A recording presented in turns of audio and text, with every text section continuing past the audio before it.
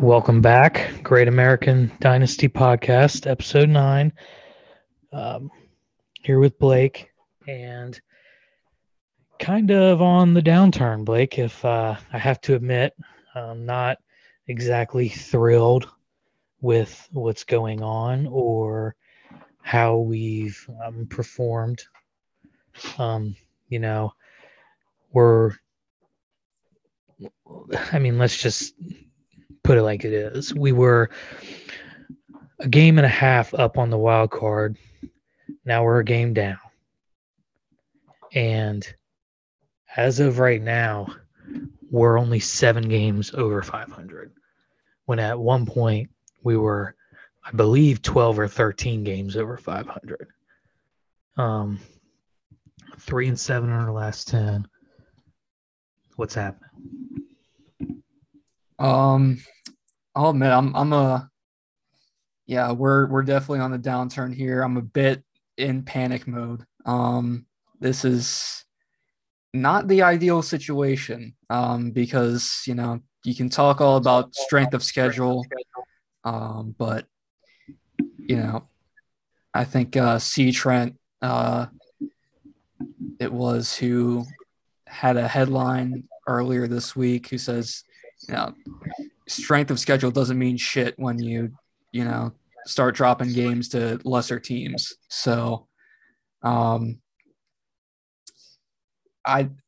me, this starts with the lack of outfield depth and, missing Jesse Winker with that hip flexor. That's really exposed a huge weak spot in our roster.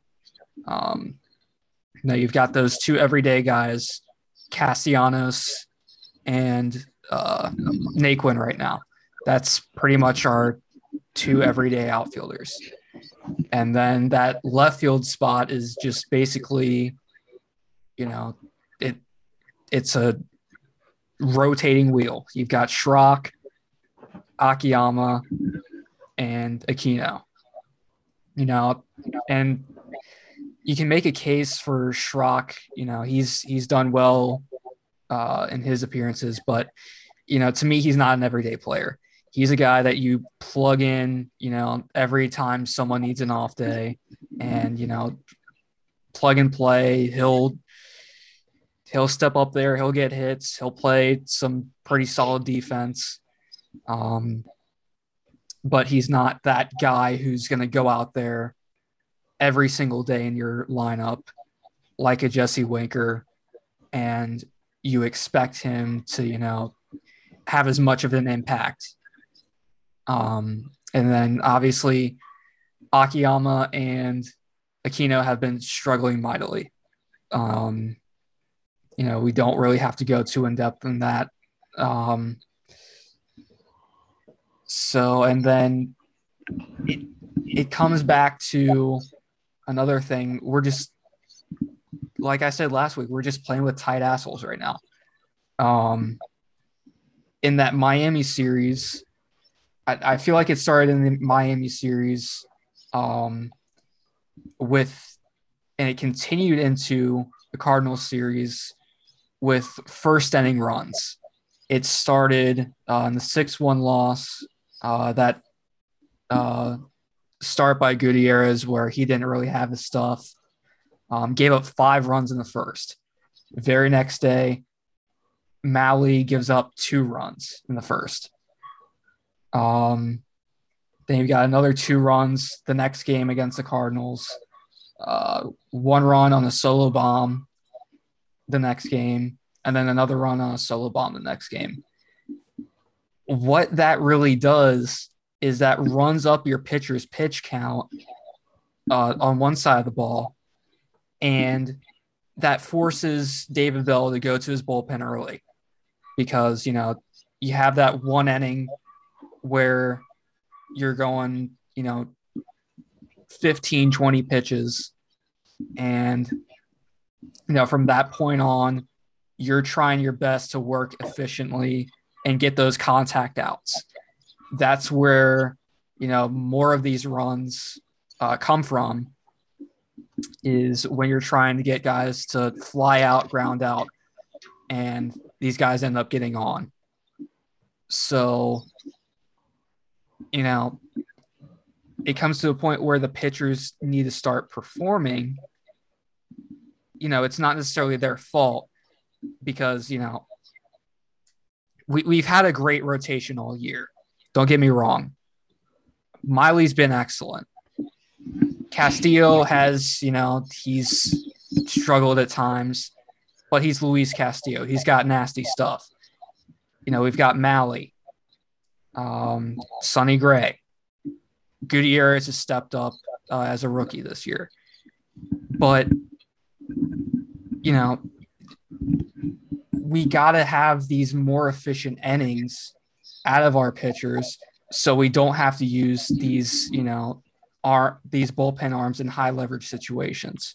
Then it comes to the offensive factor because, you know, the offense is, you know, after, you know, say a 2-run inning in the first inning, I feel like their mentality turns into, oh shit, we got to score and we got to score now. And they start swinging for the fences. You know, that's not the pitcher's fault. That's a hitting mindset thing. But at the same time, you know, you got to hope for those, you know, quicker innings and, you know, more efficiency out of your starters. Yeah, and I think that's a good thing to point out in the first inning in these past couple of series, you know, especially when you've got, you know, workhorses on the mound and they're coming out having to throw 30, 35 pitch first innings, you're kind of forcing the hand of David Bell at that point, because you're getting into the 6th inning or even the 5th with already 100 pitches. So you're kind of forcing, you know, he's been good as of late, but like you're forcing Amir Garrett into the game. You're forcing some of these guys into the game that we haven't been able to necessarily rely on. And I just think that's an awesome perspective there. But at the same time, you know, with a lot of those starts, we've given up runs in the first inning and then not given up runs for the next 4. And maybe that's, I don't, you know, this is all up to perspective basically because we're not in the clubhouse, but maybe, you know, focusing more on that first or, you know, putting a real emphasis to where you're not having some of these, because then it has the other pitcher able to attack some of our hitters in the first and second innings in different ways, because they don't have to avoid the long ball at that point, especially in that St. Louis series when it felt like every single game Tommy Edman was on and Paul Goldschmidt homered right after.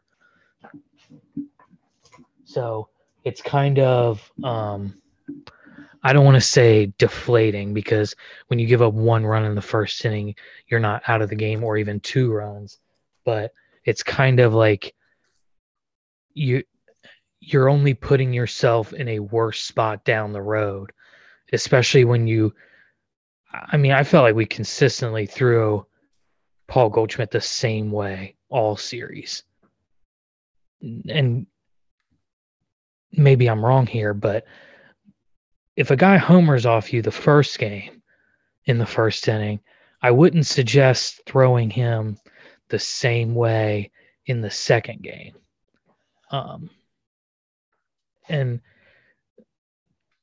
to me, our offense has been okay, not awesome. You know, we've expected awesome from some of these games where we put up 7 runs in like 6 or 7 games in a row.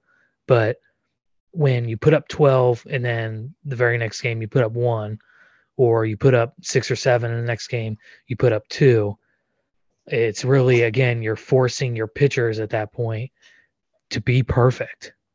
You're forcing your bullpen to be perfect. to where if they give up 3 runs, you're done. Yeah, I mean, that's just it. 3 runs in a game.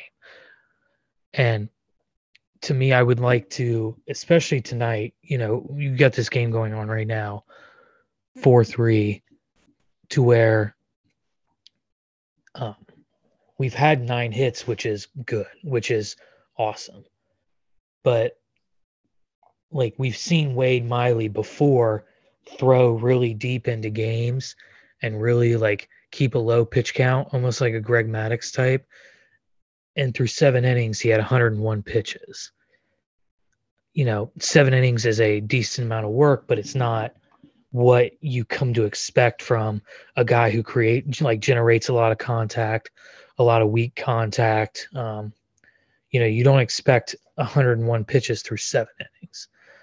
And to me, that just kind of wraps up that point of there has to be a more efficient way. There just has to be. We can't, like Tyler Mahle and Luis Castillo, when they are, they're strikeout pitchers, and even Sonny Gray for that matter, they're strikeout pitchers. But it's not helping us when you're giving up 4 runs in 5 innings and you've got 110 pitches. And now in the 5th or 6th inning, we've got to bring somebody in from the bullpen. I mean, this bullpen's been bad. Like, don't sugarcoat it. It's been bad. So when you force the hand of the manager and you're up to 100 pitches within 4 innings, 5 innings, you're really handcuffing David Bell at that point, really handcuffing the offense in a sense to where they have to put up runs early and fast, and they've got to put up a lot of them. And to that point that you made before, like when you handcuff your offense, they feel like at least from a fan's perspective, they feel like they have to hit home runs at that point because they have to get on the board. That it can't come where, you get you start off with a single and you advance the guy over on a wild pitch, whatever, where he circles the bases on the base pass to where you feel like you want to get on the board right then, right now. And it's really putting us at a disadvantage to really just handcuff our hitters. Yeah, there's no real, like you said, there's no real sugarcoating that. And, when you put in those bullpen arms, after 5 innings, the way the game is played now, you're putting them in more high leverage situations.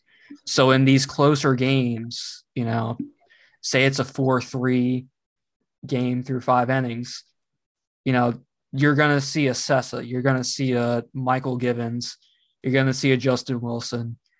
More of these top arms in the bullpen, are going to be expected to throw more innings. And that's kind of to the point that you were making of, we can't expect these lower tier arms like Garrett, like Lorenzen, to go later in these games in, save situations, because we're already working these higher tier arms, and then they're unavailable for, the next 2 or 3 games because they've already thrown, say, 30, 40 pitches. Yeah. And I mean, I feel like if we can get a consistent at least 5 to 6 innings a night from a starter, it puts us in a really good spot to where you can have a reliever go maybe more than an inning. Like we used Sims basically the majority of the time in that role last year, to where he was getting 1 or 2 outs in an inning to end the inning and then going out for the next. I don't hate that idea at all.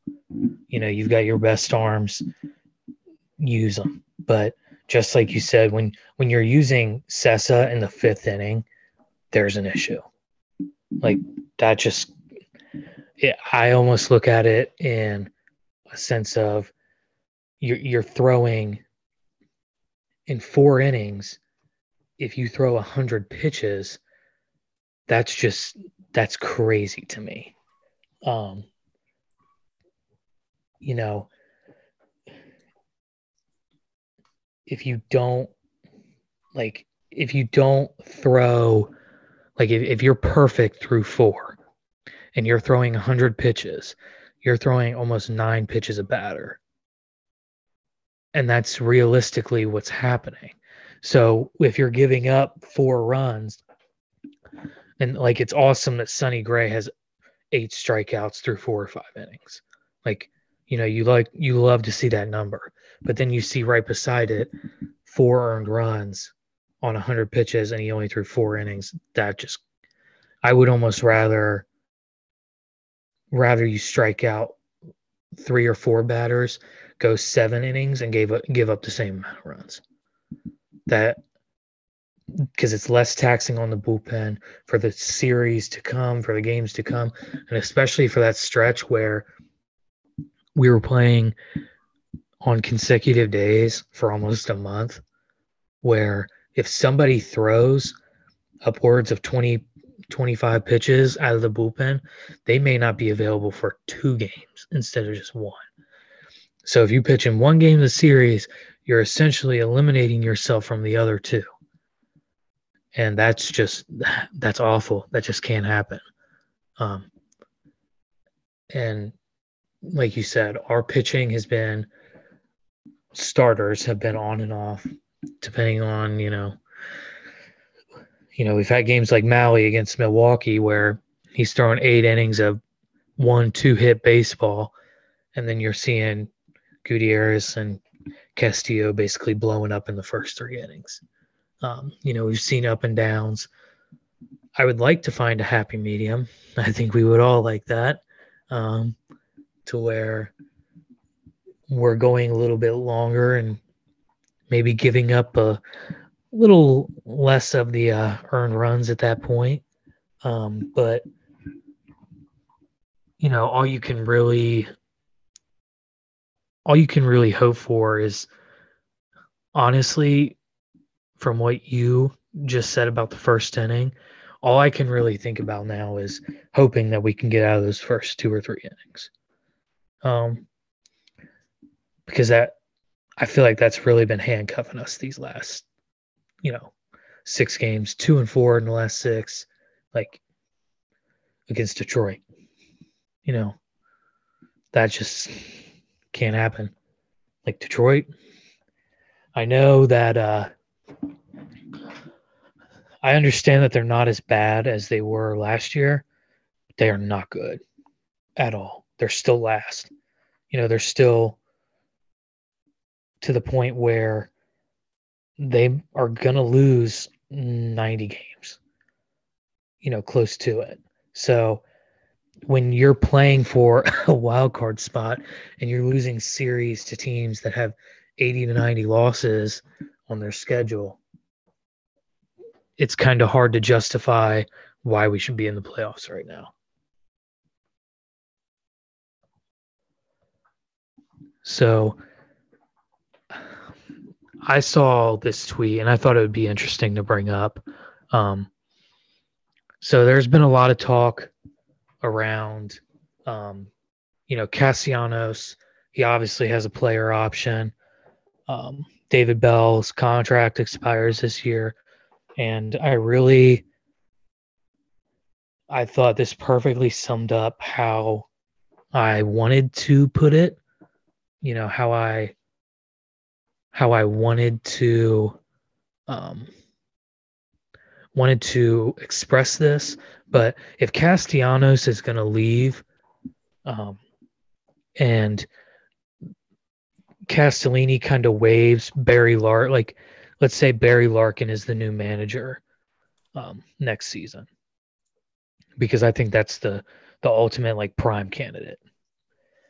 So let's say it's Barry Larkin, and let's say Castellanos is gone wherever he goes.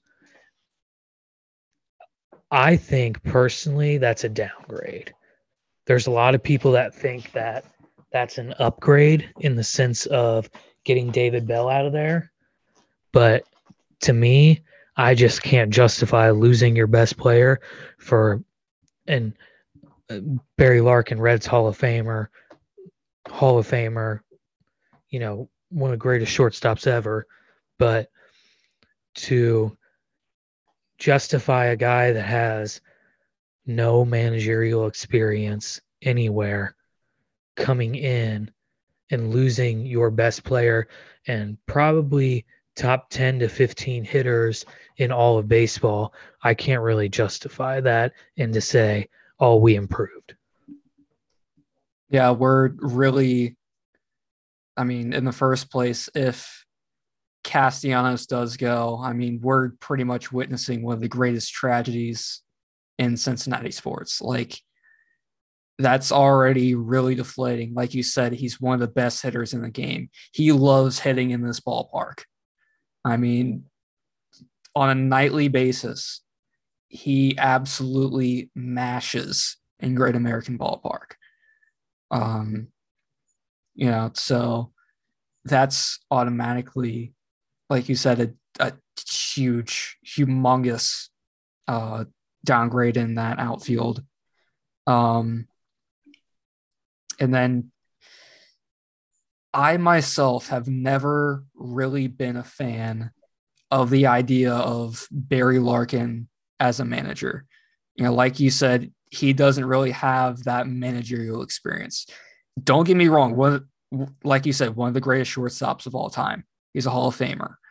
And has experience with working with some of the young players in the game in the off season. He'll go out, he'll work with them, coach them. I know he did that with Senzel a few years ago when they were testing him out at shortstop. He worked with him in like spring training and then the off season. But just listen to his color commentary on Bally Sports, and that kind of makes me a little hesitant there. But just on the basis of he's Barry Larkin, he's one of the greatest ever. That really isn't a reason to put a guy in as a manager. I mean, you can look at Kirk Gibson, one of the greats of the 70s, 80s, for the Dodgers, Tigers, etc. And his tenure in Arizona, didn't really work out so well. You can look at Barry Bonds as a hitting coach for the Marlins. Look how that turned out. But there was obviously a lot more going on with that behind the scenes that's come out. But it more often than not, you'll find just hiring someone based on their status as a player, it doesn't really work out that well. You have to have that sort of baseball intuition, that sort of, situational mind. And don't get me wrong, we don't know if Barry Larkin has that sort of managerial intuition that, a lot of great managers have, a lot of great coaches have. So, maybe he does, but, you find that out before, going out and just hiring him, like I said, based on his status as one of the greats. Yeah. And I mean, I just can't along the same thing that you said, let's just kind of look back at David Bell's tenure with Cincinnati. What has he done? Okay, well, we had a Cy Young. We improved very, very vastly with the addition of Moustakis and Castellanos, and then obviously Bauer. But to me, I just I can't justify a playoff berth and a near wild card. Let's just say we don't make the playoffs this year. A near wild card season to say, oh, 3 seasons, see you, David Bell. Like, I don't know if somebody, let's say someone else was the manager of the Cincinnati Reds, would this team be as different? Would these seasons result in different? Would we have different results? I honestly don't think so. I think this is a very well documented as middle of the pack kind of team. We're not the best team. Like we're not in that top 7, and we're not in that like bottom 10, 11. We're somewhere in a given season. You fluctuate, but I think we're somewhere in that 10 to 18, 19 range, to where we have a chance at the playoffs every year with a wild card berth. But to me, I just can't justify not having him back for at least a couple of years. And to your point, it's kind of exactly what I've thought as well. What I just don't understand what exactly people want. Like, people think constitutes a good manager in baseball. What has Barry Larkin shown you, or what has David Bell not shown you to make you think that Barry Larkin is the right man for the job and David Bell is not? And I thought the same way about Dusty, and I didn't really think that about Brian Price. I didn't like Brian Price all that much. I thought he was a little too soft-spoken for my liking, because I don't know, it may be just me, but whenever he would go out and argue or get close to being ejected, I kind of laughed. Like, it looked very comical. He looks like a big teddy bear. Even when he's mad, he looks like he's kind of, I want you to know that I'm mad, but I want you to like me after this. To me, the current state of the Reds and David Bell has not given me any reason to say I don't want David Bell as our manager. And maybe people will come back and argue that you want someone that you are gung-ho about and you want as manager. Like, you want as manager of the Reds for as long as they live. But to me, I'm just kind of indifferent about the decisions that have been made and who's been put on the field. Because ultimately, when we look back, can we really blame some of those losing streaks in the middle of the year on David Bell? I mean, our bullpen was filled with guys with 6 ERAs. You got to put one of them out there. Somebody's got to pitch. If you're not putting out Hoffman, you're putting out Amir Garrett. If you're not putting out Amir Garrett, you're putting out Brock. If you're not putting out Brock, you're putting out Osich. I mean, Cionel Perez. The list goes on and on and on of relievers that in the middle of the year that's who we had. That was it. And again, to me, I just don't know how much you can say, well, that's David Bell's fault. I don't think so.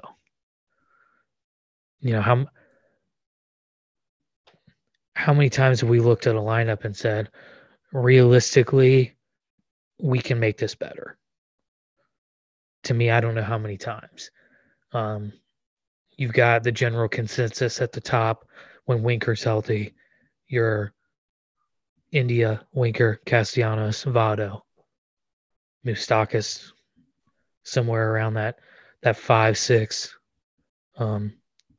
And if Moustakas isn't playing, Suarez is probably on the field.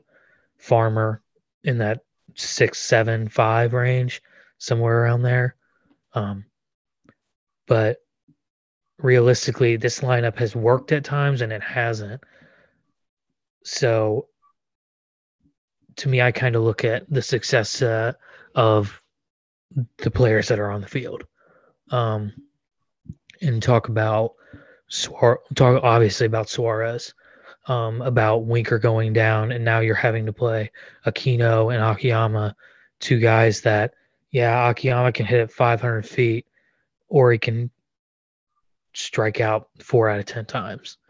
Um, Akiyama just not a great hitter, but he's very good in the field. You know, to me, he's done the probably not the absolute best, but um, given like load management and stuff like that, to where I think if Winker was healthy, I think we're on a much different trajectory than we are right now.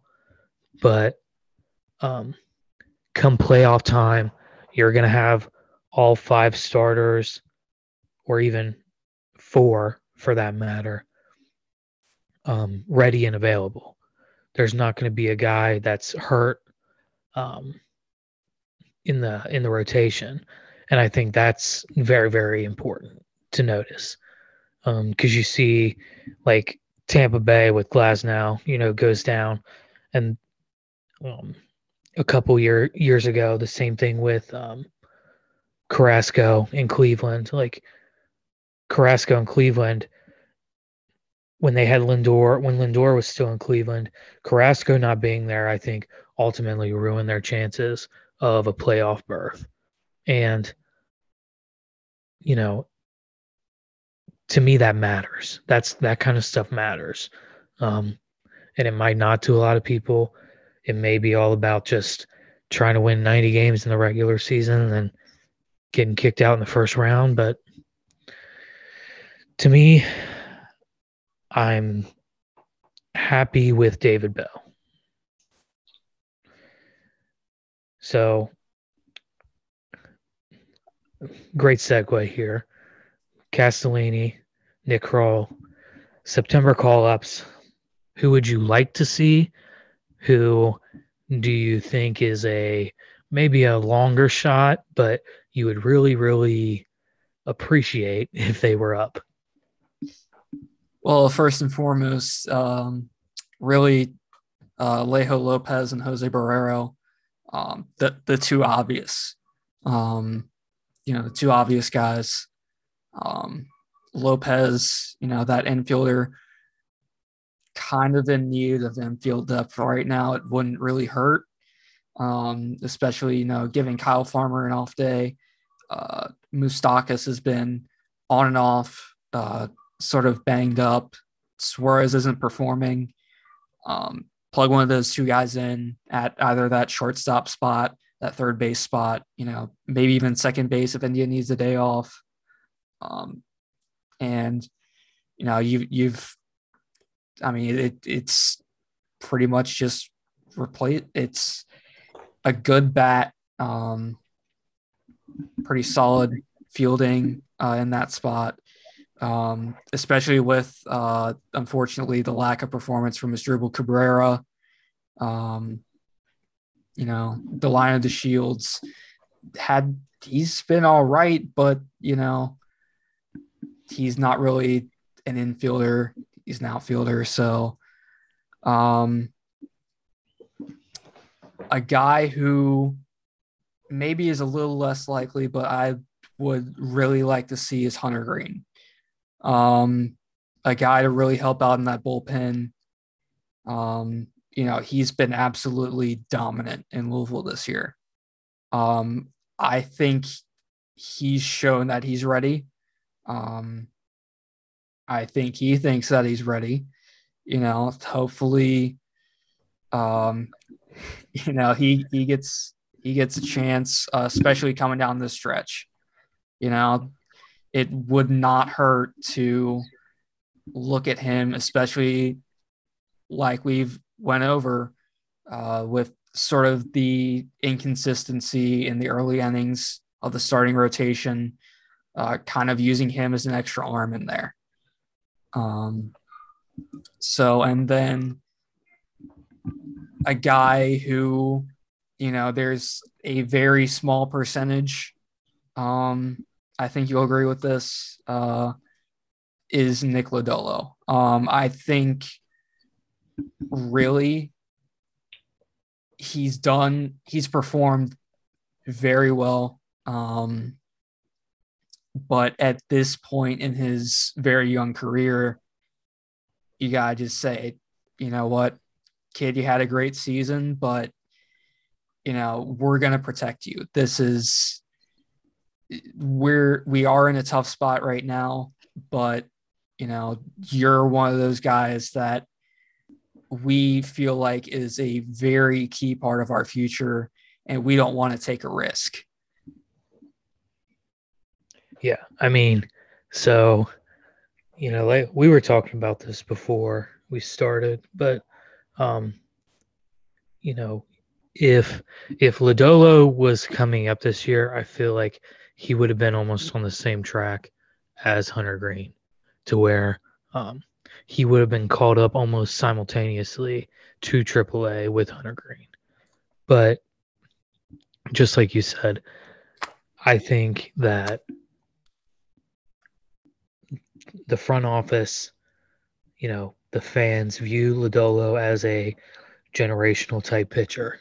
And to risk injury, service time, stuff like that for a potential chance at a wild card, I'm gonna default to the next 7-8 years.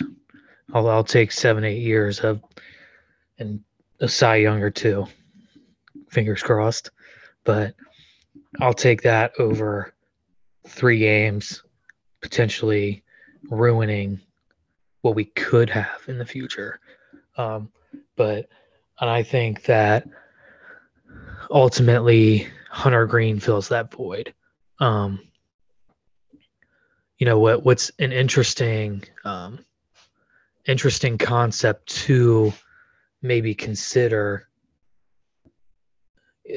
Do you remember what happened when Milwaukee was playing Los Angeles in the playoffs? It was probably 2019.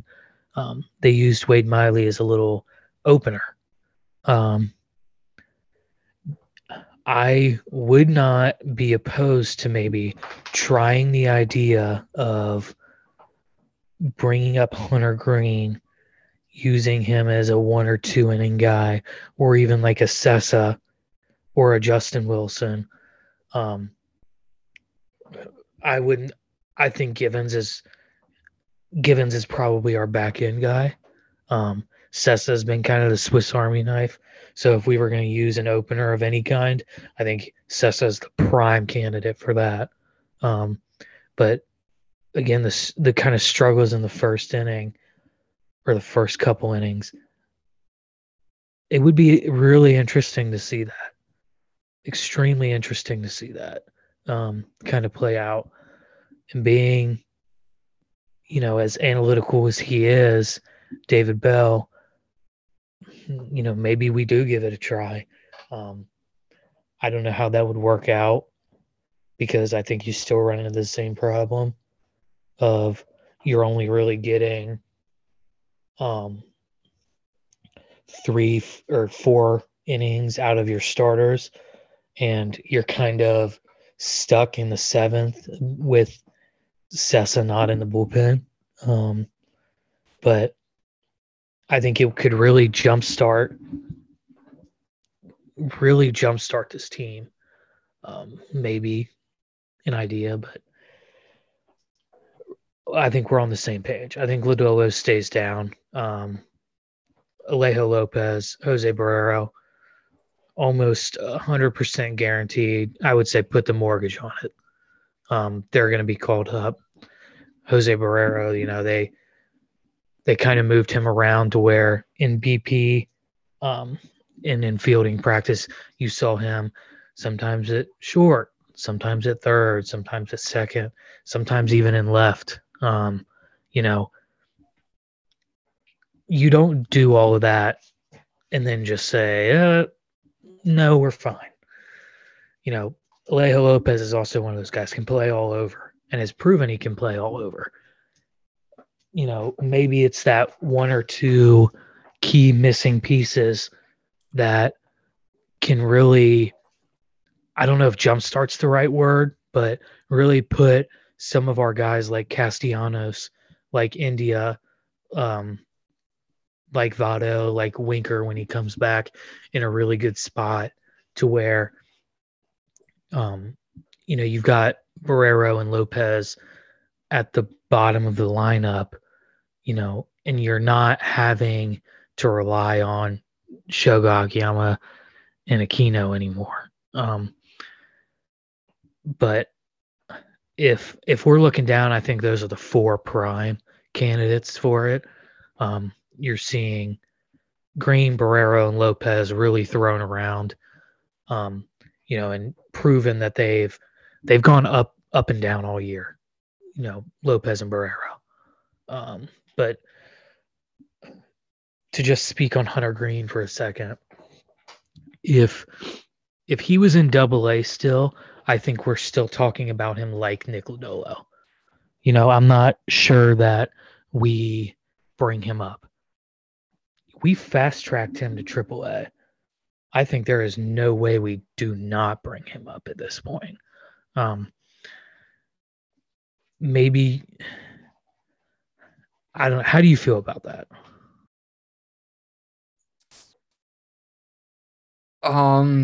Yeah, sort of your point. I really don't think that he would have been in this position had he not been called up when he had. That's sort of a position where, you know, like Lodolo, you want to protect him. That's sort of, especially with all the stock that was put into him. I mean, he was the second draft pick, second overall, in 2016, 2017, somewhere around there. So, and then with all the injuries he's had, you know, he's been on and off with arm issues. All the stock that you've put into him as a pitcher, you know, he could have been a shortstop. He could have been, you know, a two-way guy. May still be a two-way guy. So, you know, with all this sort of stock that you've put into him already, and sort of fast tracking him, I think, like you said, that was sort of the defining sort of factor in his sort of situation that he's in right now. I think where, you know, you and I both think that he gets called up. Yeah, and the same thing kind of. It's like, why not? If you're, and we talked about this before also, but if you're a week and a half from the end of the season and you're up 2 to 3.5 games, if, like, why not use him in a high leverage situation and let's just see what we got. Green's kind of that guy where I don't really know if he, and maybe this is a point of discussion too, but to me, we haven't exclusively used him as a starter or exclusively used him as a reliever. And he throws 103 miles an hour, 102, 103. So to me, I'm not sure what the move is for the future, but to not at least try both, you know, this late in the season, I think would, especially after you fast tracked him to AAA after Tommy John, that would be so dumb to do. If we were not going to call him up, he probably would still be in the kind of beginning stages of pitching again. He would have taken even more time off than he already did. So to me, I think you're looking at Lopez, Barrero, Green coming up. And I think we both agree on that. So moving on, a point that I thought was an interesting discussion and a lot of people have differing opinions on. With Miguel Cabrera recently hitting his 500th home run, it really made me think about kind of the current Hall of Famers that if they dropped dead today, tomorrow they'd be in the Hall of Fame. So just off the top of my head, I think that in a consistent consensus around baseball, there are three that nobody can really dispute. I think that's obviously Pujols. I think that's obviously Miguel Cabrera. And I think that's more than likely Buster Posey on the third one. Votto has recently, after climbing up several lists in Reds all-time statistics, has been the recent discussion of a lot of, is he a Hall of Famer or not? To me, I don't think it's a discussion. I think that he is, and it's a shame that he played in the same era as Miguel Cabrera and as Albert Pujols, because I think he gets compared to them a lot.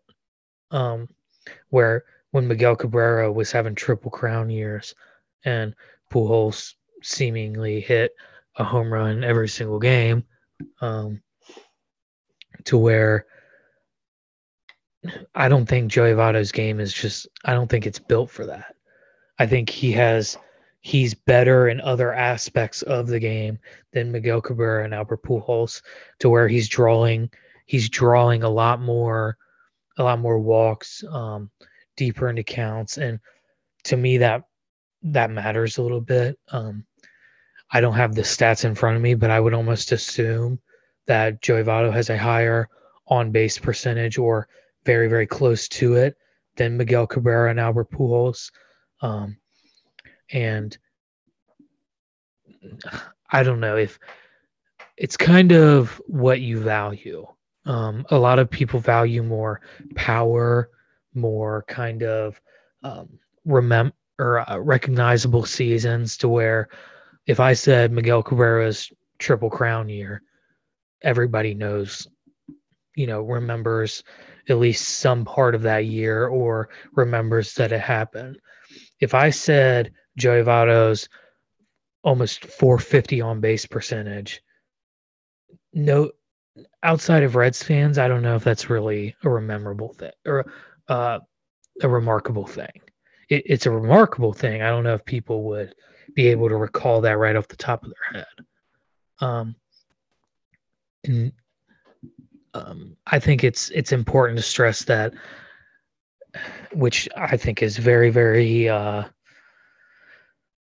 stupid, the way Hall of Fame voting is, where it's really subjective. And a lot of guys have been left off that statistically should be in the Hall of Fame because of, stuff off the field or, maybe even stuff on the field. But where some guys that should be in aren't in, and some guys that statistically probably shouldn't be in are in. So to me, I think it's 4 no-brainers position player-wise. Pujols, Posey, Cabrera, Votto. I think those are the 4 kind of automatics. I think if those 4 were on the ballot today, I think all 4 of them get in. But I think two of the more interesting names of position players that shouldn't be in the Hall of Fame are kind of on the fringe.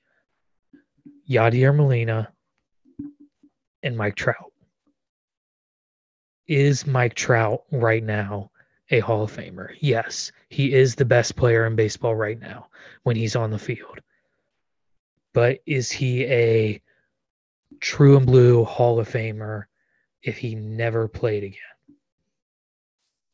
I think he certainly has the numbers. Across his career, 305 batting average, 1.002 OPS, and he over his career he has 310 home runs, 816 RBIs, 3-time MVP, 9-time All-Star.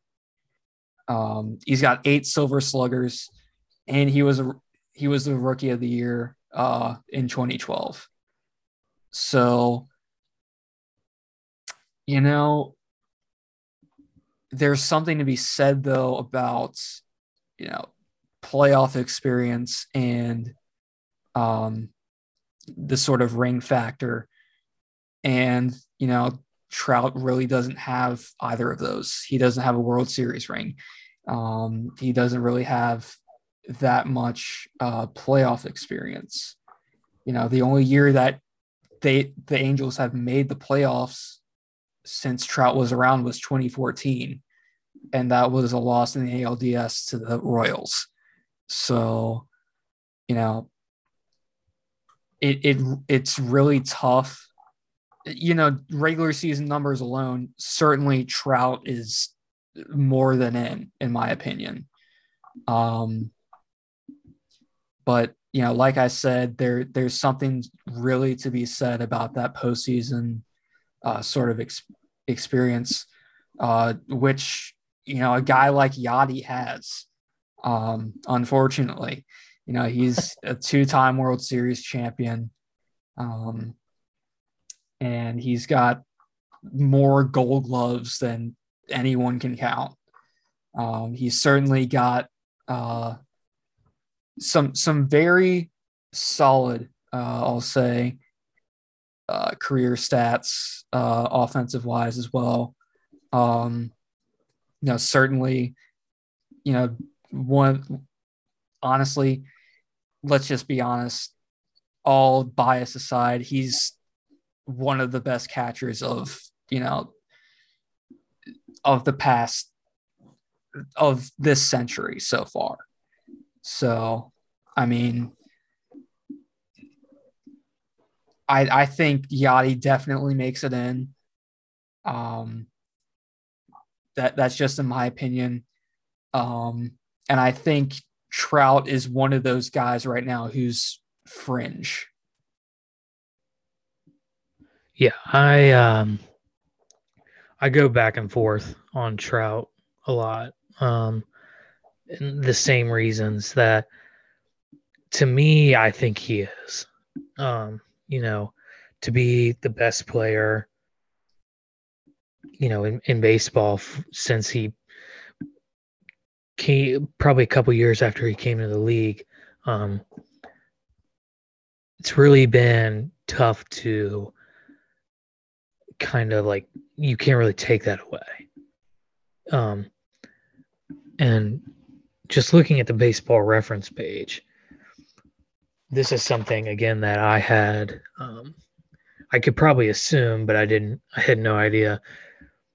Take away last year's COVID year, where only 60 games were played.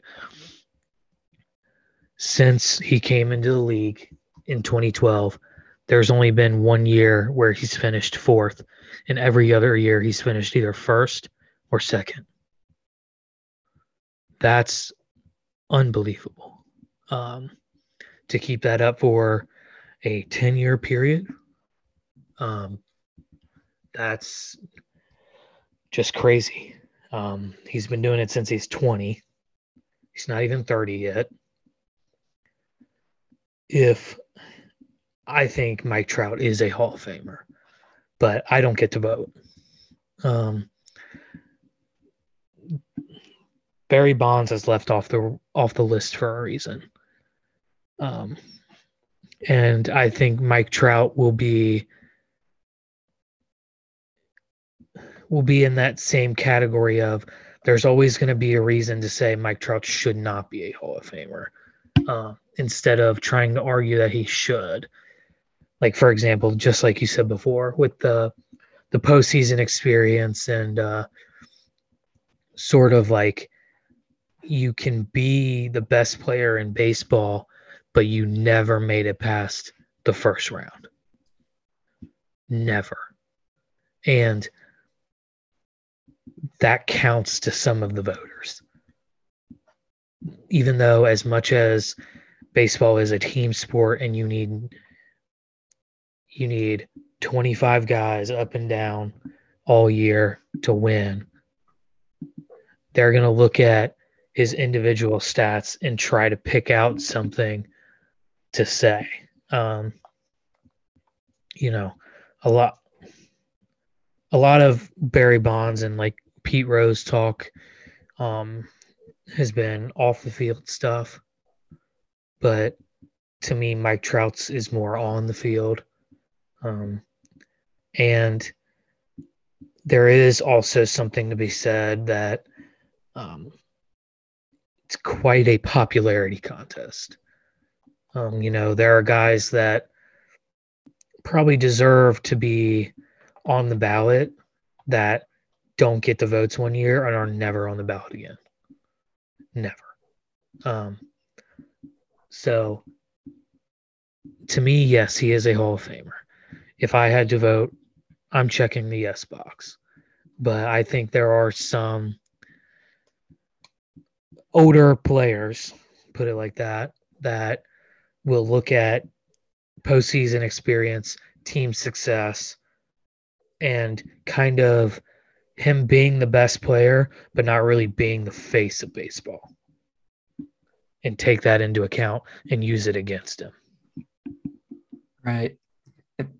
One thing, sort of off topic, but that one thing that's really insane to think about is Trout's 30. That's insane to think about. Just looking at his baseball reference page right now, that makes me feel old. But it's really a shame because it's the same case with Votto. With the Castellinis not being able to put a winner on the field. It's sort of been the same case with the Angels, and Trout is the best player in the world. Obviously Ohtani, but Trout for the past decade has been the best player, in the world. So, and the stats that he's put up certainly back that up, like we've gone over. So it's just really an unfortunate situation, where the sort of politicking of the ring factor, the postseason experience, and then sort of, that sort of, and I would make a case, that would sort of be an off-field thing with the ownership, not being able to put a winner around a Mike Trout, a Joey Votto. So, it's really just an unfortunate situation that, the voters would say, yeah, he's a fringe guy. But, you look at the stats and there's really just stats alone. He's a Hall of Famer. He's first ballot. I mean, a decade of being the best player in the world, putting up the numbers that he's had, he's a first ballot Hall of Famer. But yet, guys like Derek Jeter, one of the most overrated shortstops of all time, is like a 99.9%, gets 99.9% of the votes on the first ballot. You've got to be kidding me. I mean, that's just the fact that he played in New York alone, and the fact that he won a couple rings. And, he's certainly the most overrated defensive shortstop of all time. Trout's the best player of this generation. So it's in the face of baseball. To piggyback on that, Ken Griffey Jr. should have been the first unanimous 100%. Yes. And it's a shame that someone legitimately looked at a Hall of Fame ballot and thought, that's what's so stupid about this whole process is the writers voting. Like, are you kidding? It's just pure bias. I mean, come on.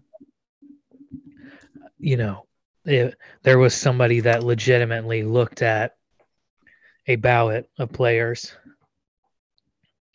and thought to themselves that Ken Griffey Jr. does not deserve to be in the Hall of Fame.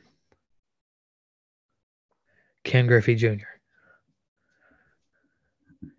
I would love to kind of hear the explanation because it was only one voter. It was one. But that's just ridiculous to me to say that Ken Griffey Jr. is not a Hall of Famer. But moving on, I think, again, looking at his baseball reference page, there are two things that kind of jump off the page to me. Again, take away the COVID year and take away his rookie season where he only played in 40 games. Every other year, he's led the league in at least one major statistical category. It led the league in runs, led the league in RBIs, stolen bases, walks, on-base percentage, slugging, OPS, total bases. The list just goes on and on to say, I'm sorry, but if you lead the league in any sort of statistical category for 9 years in a row, 9 years is a very, very long time. He has a 162 game average of hitting .305 with 1,002 OPS with 39 home runs, 103 RBIs, and really a strikeout to walk ratio of 1 to 1.5. That is unbelievable. That's, again, and it shows in the voting, MVP every year. You're in the discussion every single year. And to me, I think it's more of a discussion on Yachty than it is Trout. And I think it's the same discussion on kind of why you think that about Jeter as well. That when somebody plays for so long and plays that many games, you're bound to lead in some cumulative statistical category. When you play for 14, 15, however many years in the same position for the same franchise, I would be very surprised if you were not in the top 5 of at least something.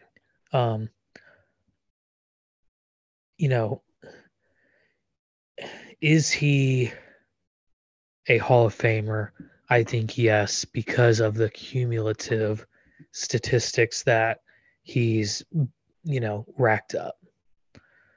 But I think it's a little, you have to dig a little deeper on Yachty than you do on Derek Jeter. I think when Derek Jeter was on a team that was in the spotlight, and to me, I don't know if he was ever, when A-Rod was there, he was not the best player on that team by a long shot.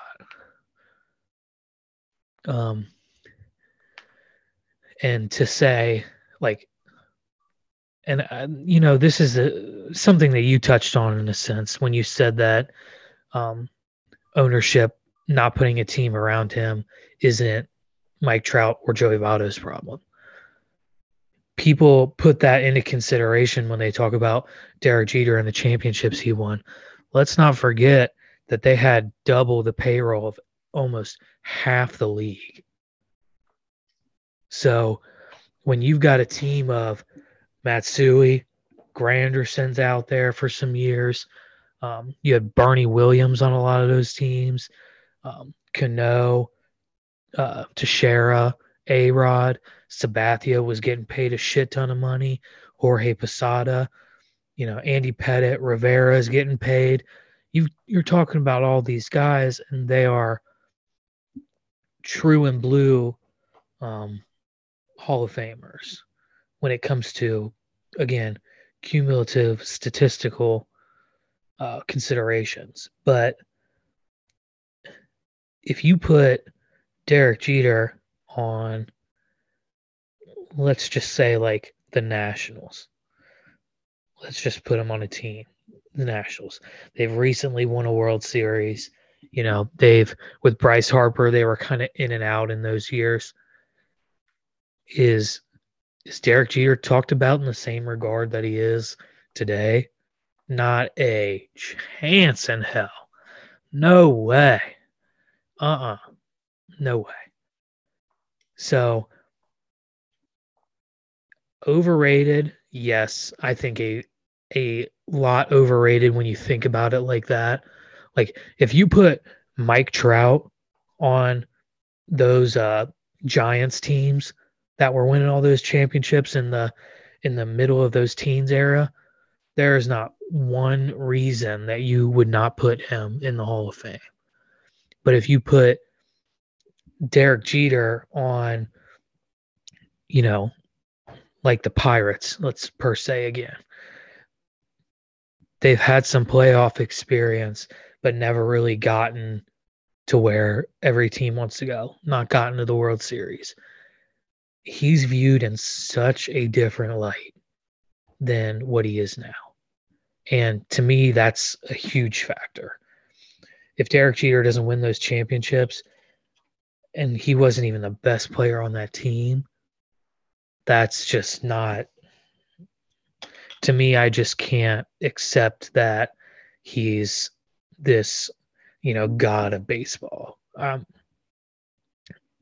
To me, he's an above average player that played for a long time with a lot of other very, very great players around him. And, that's just the way the cookie crumbles on some players and their kind of careers and how they fall. But I think you kind of hit the nail on the head when you said that. Do I think he still deserves to be in the Hall of Fame? Yes. But I think he's looked at in a light that's almost like different than some players that were very, very similar to him. And I would almost, maybe not statistics wise, but I would almost put it in the same realm of Yachty, where I'm saying, well, they played for such a long time that no shit, they've got they've got a lot, piled up.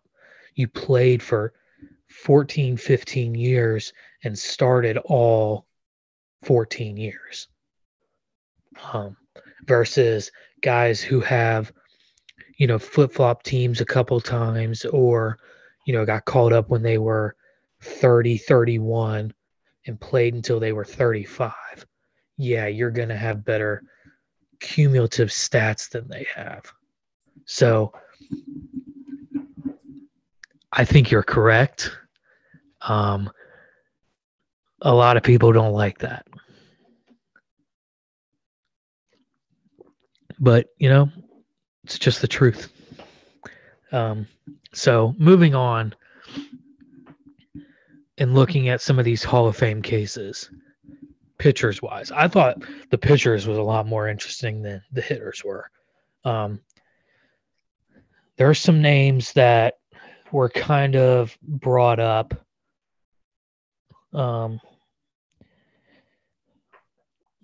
So off the bat, I want to say Verlander, Greinke, Kershaw, Scherzer, um, some other names that are on here.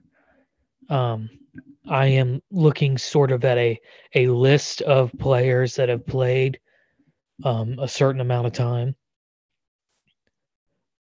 Felix Hernandez, Adam Wainwright, John Lester. To me, you can cross two of those off. I think Felix is a very, very, very interesting discussion because he's almost built like a DeGrom statistical season to where he was playing on some shitty Mariners teams, some very bad Mariners teams. And he had an ERA that was unbelievable. And then you look at it, and apparently somehow they went 10-10 with him on the mound.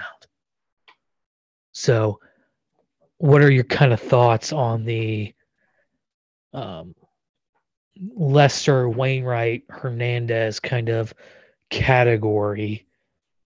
That's a step below the four that were mentioned. Yeah, I think, the voter side of things, Lester, sort of that 5-time All-Star, 3-time World Series winner. I think, they really find that appealing, even though he's never really led one of those statistical categories or, was ever really at the top. I mean, he was certainly in the upper echelon for a couple of years,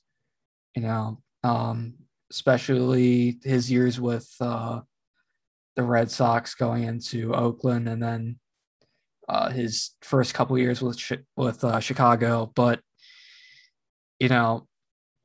he's personally, I don't, sort of like the case with Trout, I don't find rings all that appealing. I look at how good you are statistically. And to me, Lester, 3.66 ERA, and in 447 games, that to me isn't really, I mean, he's got a 44.3 WAR, but that's really, he isn't, he's sort of in that category to me with Wainwright of he's not really Hall of Fame worthy. To me, a guy like Felix is certainly, at the top.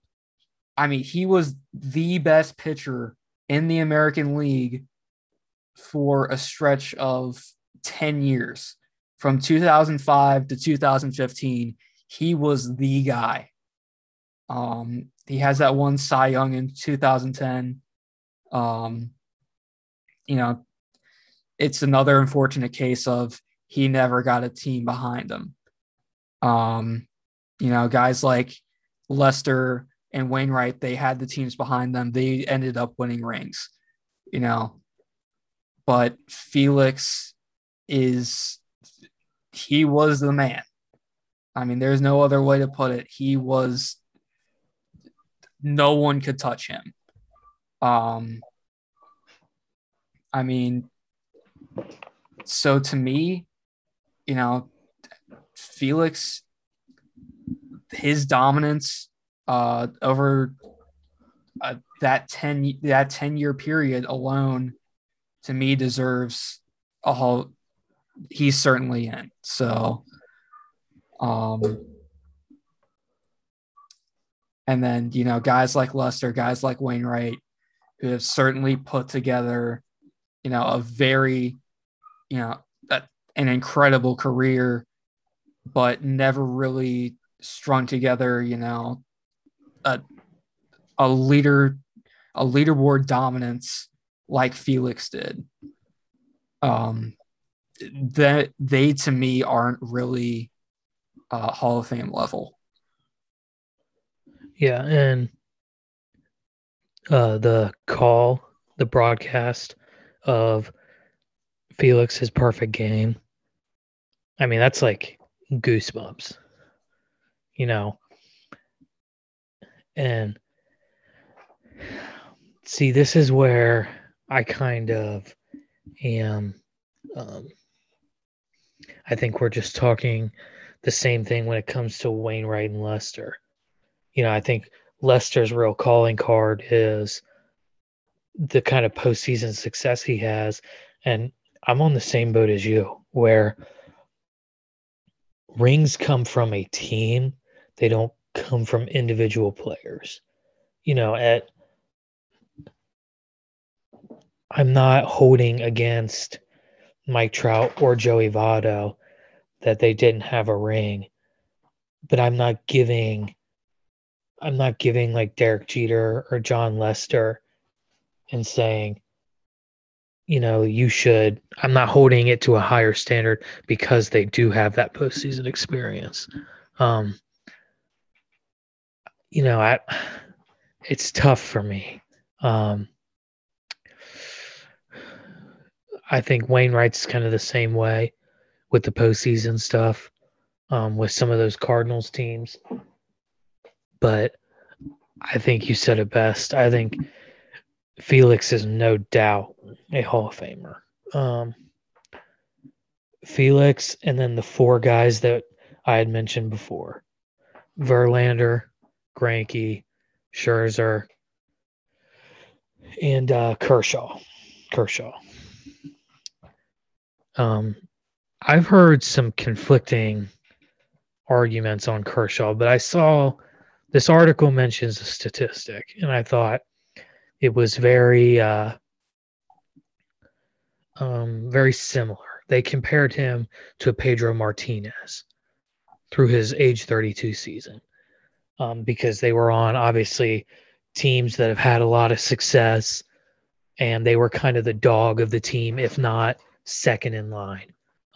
But so Kershaw, through his age 32, is 175 and 76, but has a career ERA of 2.43.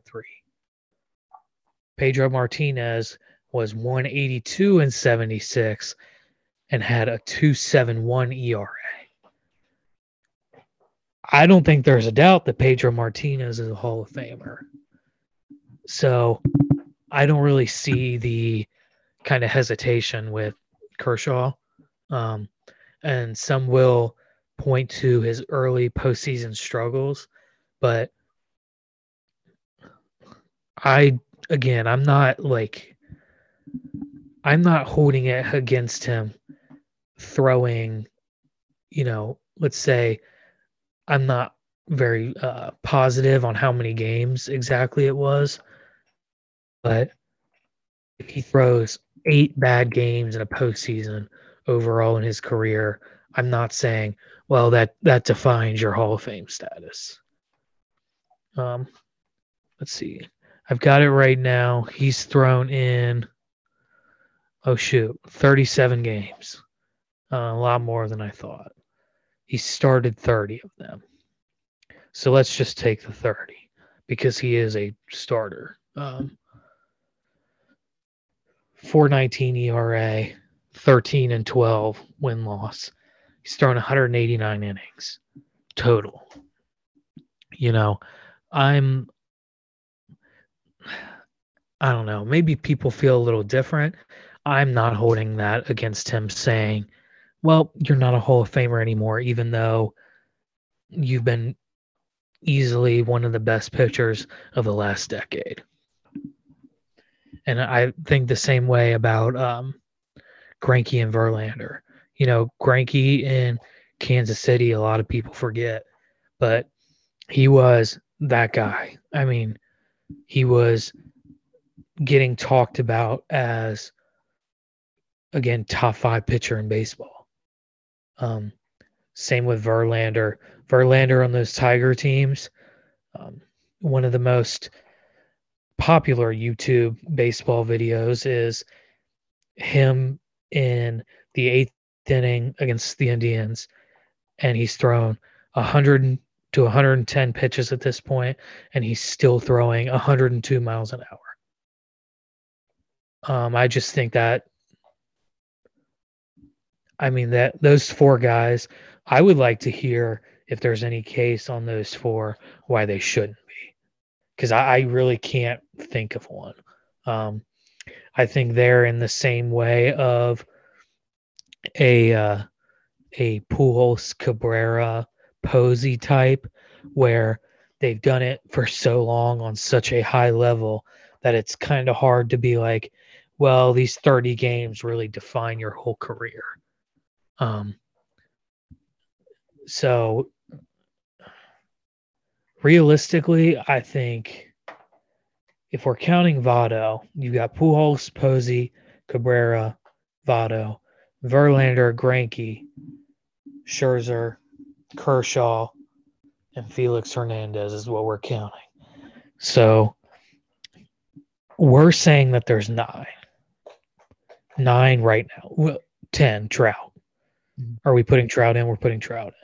I'd say yeah. So let's say 10. If I think that's a good amount. They've got some other guys that we could talk about, like I saw on here, steroids ruin your chances. Let's just put that out in the open. Again, you've seen it with Barry Bonds. So I think these guys are off the list because of that. You've got Nelson Cruz, busted for steroids, suspended 50 games. Robinson Cano and Ryan Braun. Ryan Braun doesn't have that MVP season without the steroids, and Cano doesn't have the career numbers that he has because he tested positive twice. So that, I think that almost exclusively, especially based on past voter history, there's just no way that the voters are going to say yes to Robinson Cano and no to Barry Bonds. Again, I just don't think there's another argument for that. Pete Rose, again, off the field has kept him out of the Hall of Fame. Statistically, he is one of the greatest hitters of all time. So, yeah, it sucks, but ultimately, if you're going to play that card for, Pete Rose, Barry Bonds, people of that nature, you have to play it for Ryan Braun, Robinson Cano, Nelson Cruz as well. As much as everybody loves Nelson Cruz, let's not forget steroids. You can't really take that away. Another interesting discussion. Astros. Correa and Altuve, I think, are the prime candidates. Bregman, you could throw in there. If they have a Hall of Fame type career, are you saying no because of the cheating scandals going from, what was it, 2017 to 2019, somewhere around there? And they won a World Series and, of that nature. Are you saying no because of that? I'm saying no. It's sort of on the same scale, like you mentioned.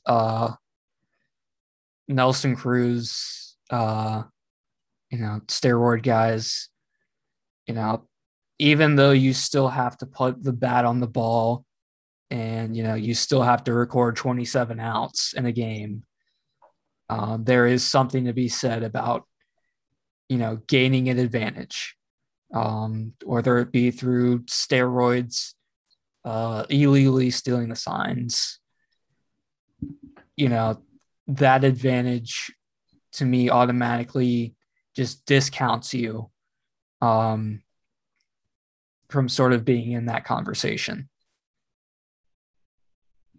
Yeah, and I think that's a good kind of equating steroids to that, to where I think just bottom line, it's gaining an advantage through cheating. There's just not a argument around that. You can't say something to say, well, the stats prove otherwise. Well, the stats are skewed in a way because of those scandals. And I think ultimately a lot of people will feel the same way. And I think they'll be looked at from the writer standpoint, especially from those Yankee writers and those Dodger writers. There is no way in hell Altuve is getting those votes. No way. Taking that MVP away from Judge, winning the World Series, knocking the Yankees out when that was probably their best team in the last 10 years. Again, it's kind of hard to get around cheating and winning because of the cheating, having success because of the cheating. There's just no way to really get around that. So I think that's going to wrap it up for us. We'll see you guys in episode 10.